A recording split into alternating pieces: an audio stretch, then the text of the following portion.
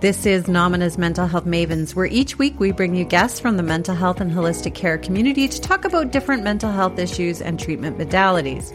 Now, guests' opinions are their own, and some content might be triggering. Like today, we are talking to Dan Calco, who is a registered sex therapist with Nomina Integrated Health in Winnipeg, and we are talking about desire disorder, so we're going to be talking about sex. And with that, let's welcome Dan.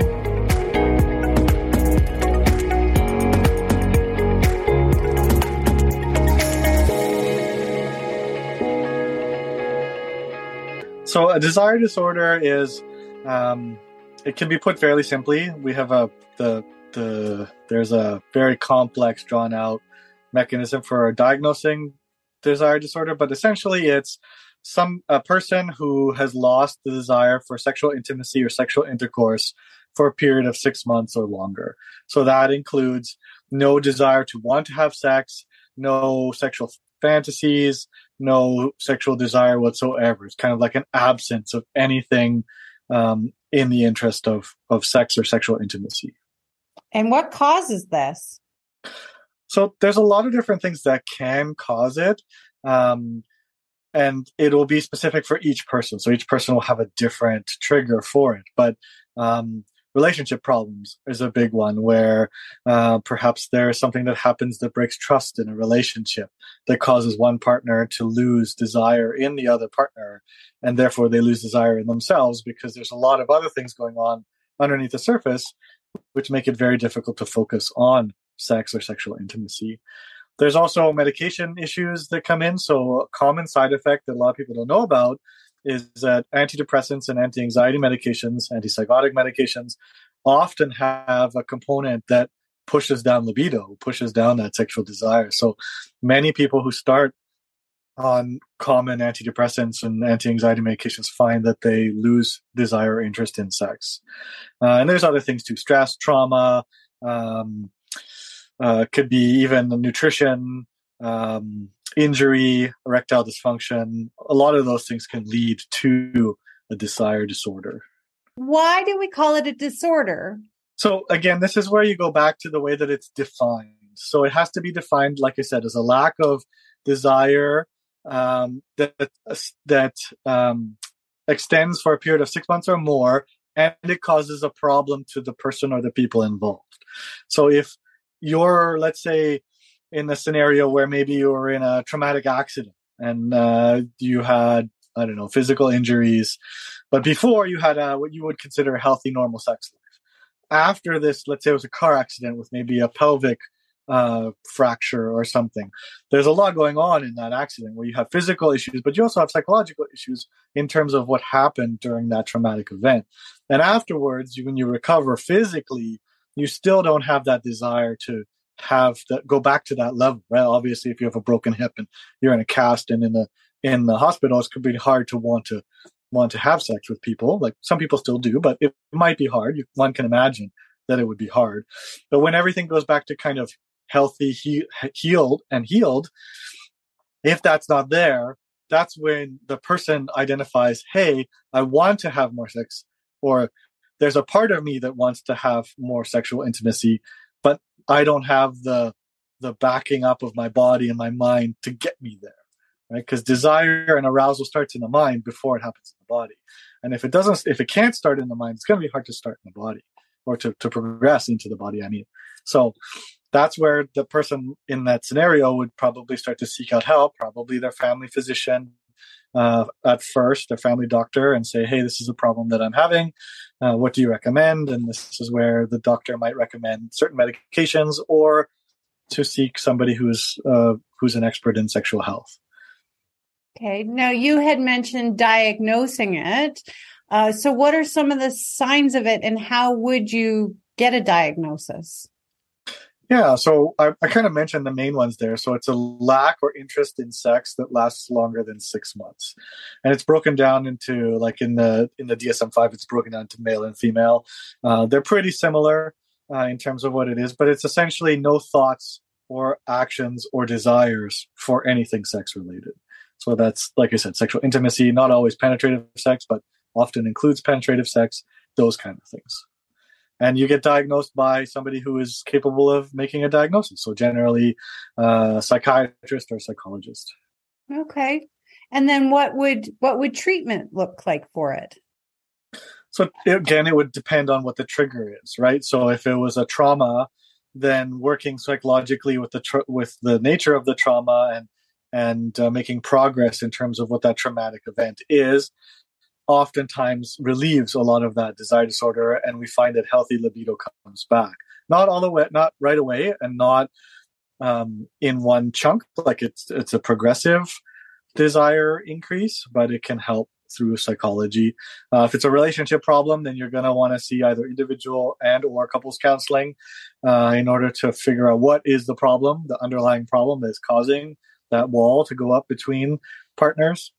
And so we just have to address each cause with its kind of respective solution. Because we did touch on medication, but I want to talk about hormone replacement and how that can help, and a little bit more in detail in terms of some of the medications. For sure. So it's best to back up there and figure out at the beginning when we talked about what is the cause of this desire disorder. So it's kind of like the therapists are a little bit of like a private investigator, or like what do they call the police investigators, right? A detective. That's what it is, detective. And so you kind of work with the client to figure out what has been happening in their life that may be the cause of this. And one of the main things that I know I do and a lot of other therapists do is we try to rule out actual medical causes. Like, for example, for erectile dysfunction, is the artery that supplies blood to the penis still working? Is it still functional? Is there a blood pressure issue, right? Nitric oxide is a big component in maintaining erections. Is that still being developed in proper proportions to develop and maintain an erection? If the answer is yes, one of those things is causing it, then we want to seek a response to it, right? So if the artery is damaged, we want to repair the artery. Oftentimes that'll fix the problem, right? It'll resolve the erectile dysfunction problem. For things like hormone issues, you want to do a blood panel, so blood test. That's where you work in concert with your family doctor or psychiatrist to figure out what those levels are, because we have nominal ranges of those levels. So estrogen, progesterone, testosterone, we all have, men and women all have kind of a higher and a lower limit of those main sex characteristic hormones. There are others, but if one of these things is happening, then a blood test can be very helpful at either ruling out or identifying a hormonal issue within a person that's struggling with a desire disorder. Because if there's a man that has extremely low testosterone, energy will be low, the lack of desire will be low, sexual function will be low, increasing chances of gaining fatty tissue, becoming obese. Those are all kind of side effects of low testosterone for men. And a lot of men, when they get diagnosed with low testosterone, start taking artificial testosterone, all of those things kind of bounce back because it goes back within that nominal range, and their body functions as you would expect it to when the hormone levels are kind of at that person's baseline or above. Same with women too. Estrogen and progesterone, they're huge. And even testosterone in women is important. And in the same way that estrogen is important in men too, just in different ratios.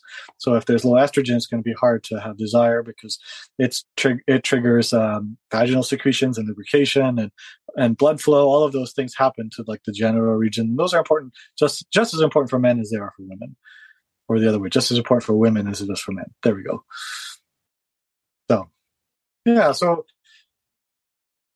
And that's a really good example of that, is that those hormones, they change, they fluctuate, they take a while to stabilize. Ideally, they do stabilize in the postmenopausal women, and then you can figure out what the effects are of that, because you've been here, you got kind of wacky there for a little while. I'm being very technical here, and then there's a new level. And you have to figure out what that new level is. And some women find that their libido goes down, and some find that it goes up, and some find that it doesn't change. And it all depends on the person. And that's where you have to kind of ask yourself those questions and have those open conversations if you have a partner or partners or whatever that looks like. And then even just with your family physician to go, hey, I'm postmenopausal and I want to have sex more, but I don't feel like it. Well, then let's do a blood panel and find out what your hormone levels are at. There are other medications too that have been kind of developed for increasing desire, but those tend to be they tend to not have the greatest efficacy. They do work, but usually when we rule out the physical issues, it's usually a psychological issue that's the underlying factor. And you'd mentioned something off camera about Kegels. Yes. So Kegels are a really great exercise for increasing strength in the pelvic floor muscles, but they also, so as you increase strength, you increase blood flow. And as we kind of mentioned, increased blood flow in the genital region is it's directly related to increasing that physical sexual response. And you can stimulate those in your partner and in yourself even by doing things like gently running your hand up the inner thigh of somebody, or your own inner thigh if you're trying to figure that out. Those are erogenous zones that are designed to increase blood flow in those areas. So that tactile response will bring focus and attention, but also the blood flow to respond. And so Kegels can be really important at not only strengthening pelvic floor health, but also increasing that blood flow, and then having the kind of follow-on effect of having more blood flow in an erogenous zone increases erotic thoughts and arousal and physical arousal, and that can be helpful too. That's one of the exercises that we sometimes give to couples, is to go into erogenous zones or avoid erogenous zones. Sometimes the avoidance, so avoiding erogenous zone can be very enticing and stimulating. So there's exercises that your therapist might give you as a couple if the couple is suffering from a desire disorder, or trying to get back into more of an increased kind of sexual intimacy place. That's fascinating. It makes sense, though, that you get the tingly, and then you're thinking tingly. And yeah, exactly. You go. Yeah. Our body's a great feedback mechanism, and it either starts in the brain and goes in the body, or goes in the body and can come up to the brain, and it likes to bounce back and forth. And that's the time that couples and individuals are enjoying sexual intimacy the most, is when their mind and their body are on board at the same time. Because a sexual act is very physical, but sexual intimacy is a very emotional piece. And one of the reasons why, incidentally, a lot of people are having very disappointing relationships these days, because it's very physical and not very emotional. And that's unfortunate, because you need both in order to create a sustainable relationship that lasts months, years, decades. I imagine it's different for men than it is for women, because I know a lot of women who, after childbirth, you've got the kids hanging off of you all day. You've got all your responsibilities. You're trying to work. And at the end of the day, it's just, don't touch me. Whereas men, a lot of the men I know, it's because they're having erectile functional issues, and they don't even want to try anymore. Yeah. And those are the things that become they're kind of acute things that add up to create a new behavior. And the parental one is a great example, like you mentioned, for women, but for parents in general. I find that when the kids are very young, by the time everything gets finished at the end of the day and the kids are finally asleep, and fingers crossed they sleep through the night, and maybe they haven't for the past 2 weeks, it's very, very hard to have excess energy for something like sexual intimacy or sexual intercourse. And a lot of new parents find that the number of times that they have sex, the number of times they are intimate, decreases in those first few years. But part of the problem becomes a new behavior. So if a human does something often enough, it becomes the new normal, so to speak. And so if you spend, let's say, 2 years or 3 years exhausted and not having sex, it's really hard to go back to what kind of pre-pregnancy and pre-kid intimacy was like, because you've now established a new normal. And this also applies to sleep patterns, where sleep patterns get disrupted in those first 2 to 3 years of life, especially if your child doesn't sleep well. And that can last into the 60s and 70s and 80s for people, because they've created a new normal. And that's where we want to try to reestablish, especially with intimacy, like a roadmap to getting back to intimate. And oftentimes this includes, especially for my clients, going back to what got them together in the first place. Now, having kids is that kind of like biological endpoint where, good job, all the neurochemicals in your brain have made you together have a baby. Like, good job, species propagation and all that good stuff. But all of those behaviors that created that couple, that got that couple together, those can be rekindled oftentimes through a very similar process of like meeting somebody. So going out on dates and talking and having deep conversations and becoming intimate, like before you become sexually intimate, becoming intimate in terms of emotionally intimate, and in your personal space. And it's usually a progression. It's not like, hey, the prescription now that you finally are getting sleep is to have sex 10 times a week. That doesn't work, especially if the biology doesn't function that way. Well, generally you have a couple, and one of the couple has lost their desire, yet the other one still has theirs. So how would you approach that other person and say, hey, maybe we could talk to somebody about this? And that's a good point that you bring up, because a mismatched sexual desire issue is not a desire disorder, not necessarily. It is very common that couples, partners, whatever kind of relationship dynamic exists, there will be varying levels of desire with those people. Like the number of different people there are in the world, that's the number of different desire like levels that people have. So it is fairly common that couples run into this. And this is where figuring out from each side of that, it's assuming it is a couple, what is kind of driving the desire discrepancy. And oftentimes as couples counselors, we look at, has it always been like this, or has something changed recently that has affected the relationship? So couples that get together early and they have a very widespread desire kind of template, that's something that you can mitigate through conversations, through scheduled play. Oftentimes a couples counselor is involved in this because it's unfair of a couple who has the high desire to ask the other side with low desire to increase it. And it's also unfair for the low desire person to expect the high desire person to come down. Oftentimes there's a happy medium where both people can feel like they're able to kind of contribute to the kind of the relationship in ways that they feel good about. And as we know with relationships, it's all about compromise. It's all about conversation. It's all about communication. And it can stem from anything to who takes out the garbage and does the dishes to how much sex do you have in a relationship. And we have to always remember that it's not just about us, right? It's not just about the one person in a couple, because when you enter into a couple type relationship, you've made a commitment to like the relationship as this like new entity.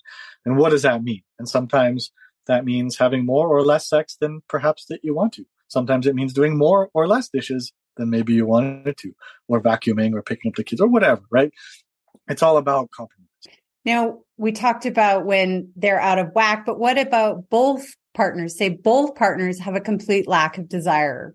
And it's very hard, like in this kind of theoretical example, to figure out why, right? What are the reasons? Has this always been like that? Is this their version of normal? And the main issue, and especially when we go back to how you define a desire disorder, is does it cause a problem, right? So if you have a low desire and your partner has a low desire and you have sex once a year, but everybody's happy with that, is there a problem there? That's the first question that we ask. There is no normal amount of sex. It's not 5 times a week. It's not 10 times a week. It's not 2 times a week. It's not once a month. It's not once a year. There is no level of normal there. So if people like to have sex once a day, 52 weeks a year, then and they're both happy with that, and they have good lube, then they're good. But if they like to have sex on their birthday and that's it, and that's enough for them, and they're happy with that, like truly happy, it doesn't cause relationship issues, there's no strife, there's no conflict, who are we to say that that's wrong? And that's we want to really normalize. And that's kind of what I try to put out there, is normalize for people that any number of sexual intimacy encounters is normal, as long as it feels normal. Perfect. Well, thank you. Anything you want to say in closing? I did want to bring, so I like to come at a lot of things from that evolutionary psychology and evolutionary biology perspective.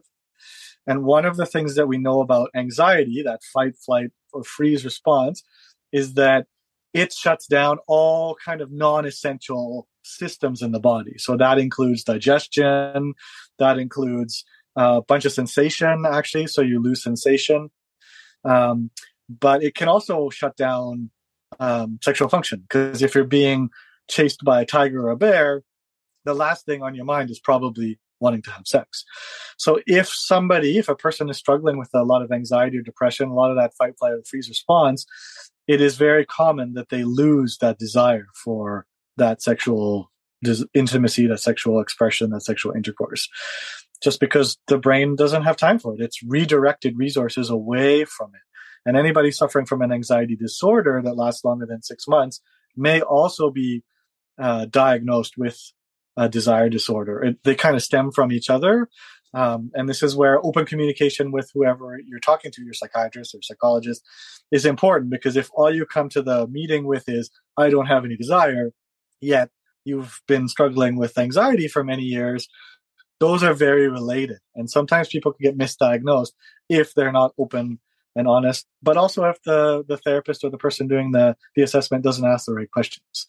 So it's important to understand what you're going for, what you want, or what you're trying to get back to. Hey, there's a period in my early days where I was aroused all the time and I was having a lot of healthy, safe sex, and now I don't have that anymore. What's changed? What's happened? How can I go back to that? Also, age plays a factor. So as you get older, hormones decrease. Certain of the sex hormones decrease, so both in men and women. So it is natural for libido to decrease in age, but not always. One of the fun stats that I like to throw out there is that STI rates kind of peak in the late teens, early 20s, and then they steadily decrease until they start to go up again in the 60s. And they kind of peak again in between 60 and 70, and then they start to go down again. So that's just to say that there's a lot of people of all ages having sex, and it's not always about the desire. I worked in the senior sector for a number of years, and it's true. The STD rate at the home was out of control. You can find that there's desire to be found, and you can rediscover your desire if you've lost it or if it's gone away. And oftentimes it means making changes in the periphery, right? A good, healthy diet is very important. Obesity is one of the leading causes or one of the leading things that affects erectile dysfunction, for example, right? So too much weight can inhibit certain hormones from being produced in the body, or it can create too many other hormones. And sometimes they interfere with the ones that create desire for us. So what do you do when you can't make it work? Yeah. I think that's a hard one for people, because they go, the couples therapist is going to fix our relationship. No, that's not what the couples therapist does. The couples therapist helps you find common ground and helps you work on things if you want to stay together. But ultimately, if you're different people with very different desire levels and very different personalities and very different goals, it becomes very hard to stay together when people are going this way, right? Most couples want to, maybe not perfectly in line, but they're heading towards the right direction, and that's what you can make work. But there has to be commonality. When you get past the lust phase, the love phase becomes harder to establish and reinforce. And I tell a lot of my couples all the time, just because you're coming to see me doesn't mean that you're going to stay together. Sometimes, actually, it means that you're probably going to go apart. But if that happens, we want to do it in a very mature, respectful, compassionate way. And I'm trying to think about even my own statistics about how many couples have stayed together, and it's not close to 100%, but the people are happier, right? And ultimately that's what we're going for, is if the couple can't be happy, well, then the individuals that made up the couple can still lead happy, healthy lives just with other people. And that's okay. It's okay to have your relationship end, right? It's like anything, right? All right. Well, thank you very much, Dan. I look forward to the next topic. For sure. Yeah, me too.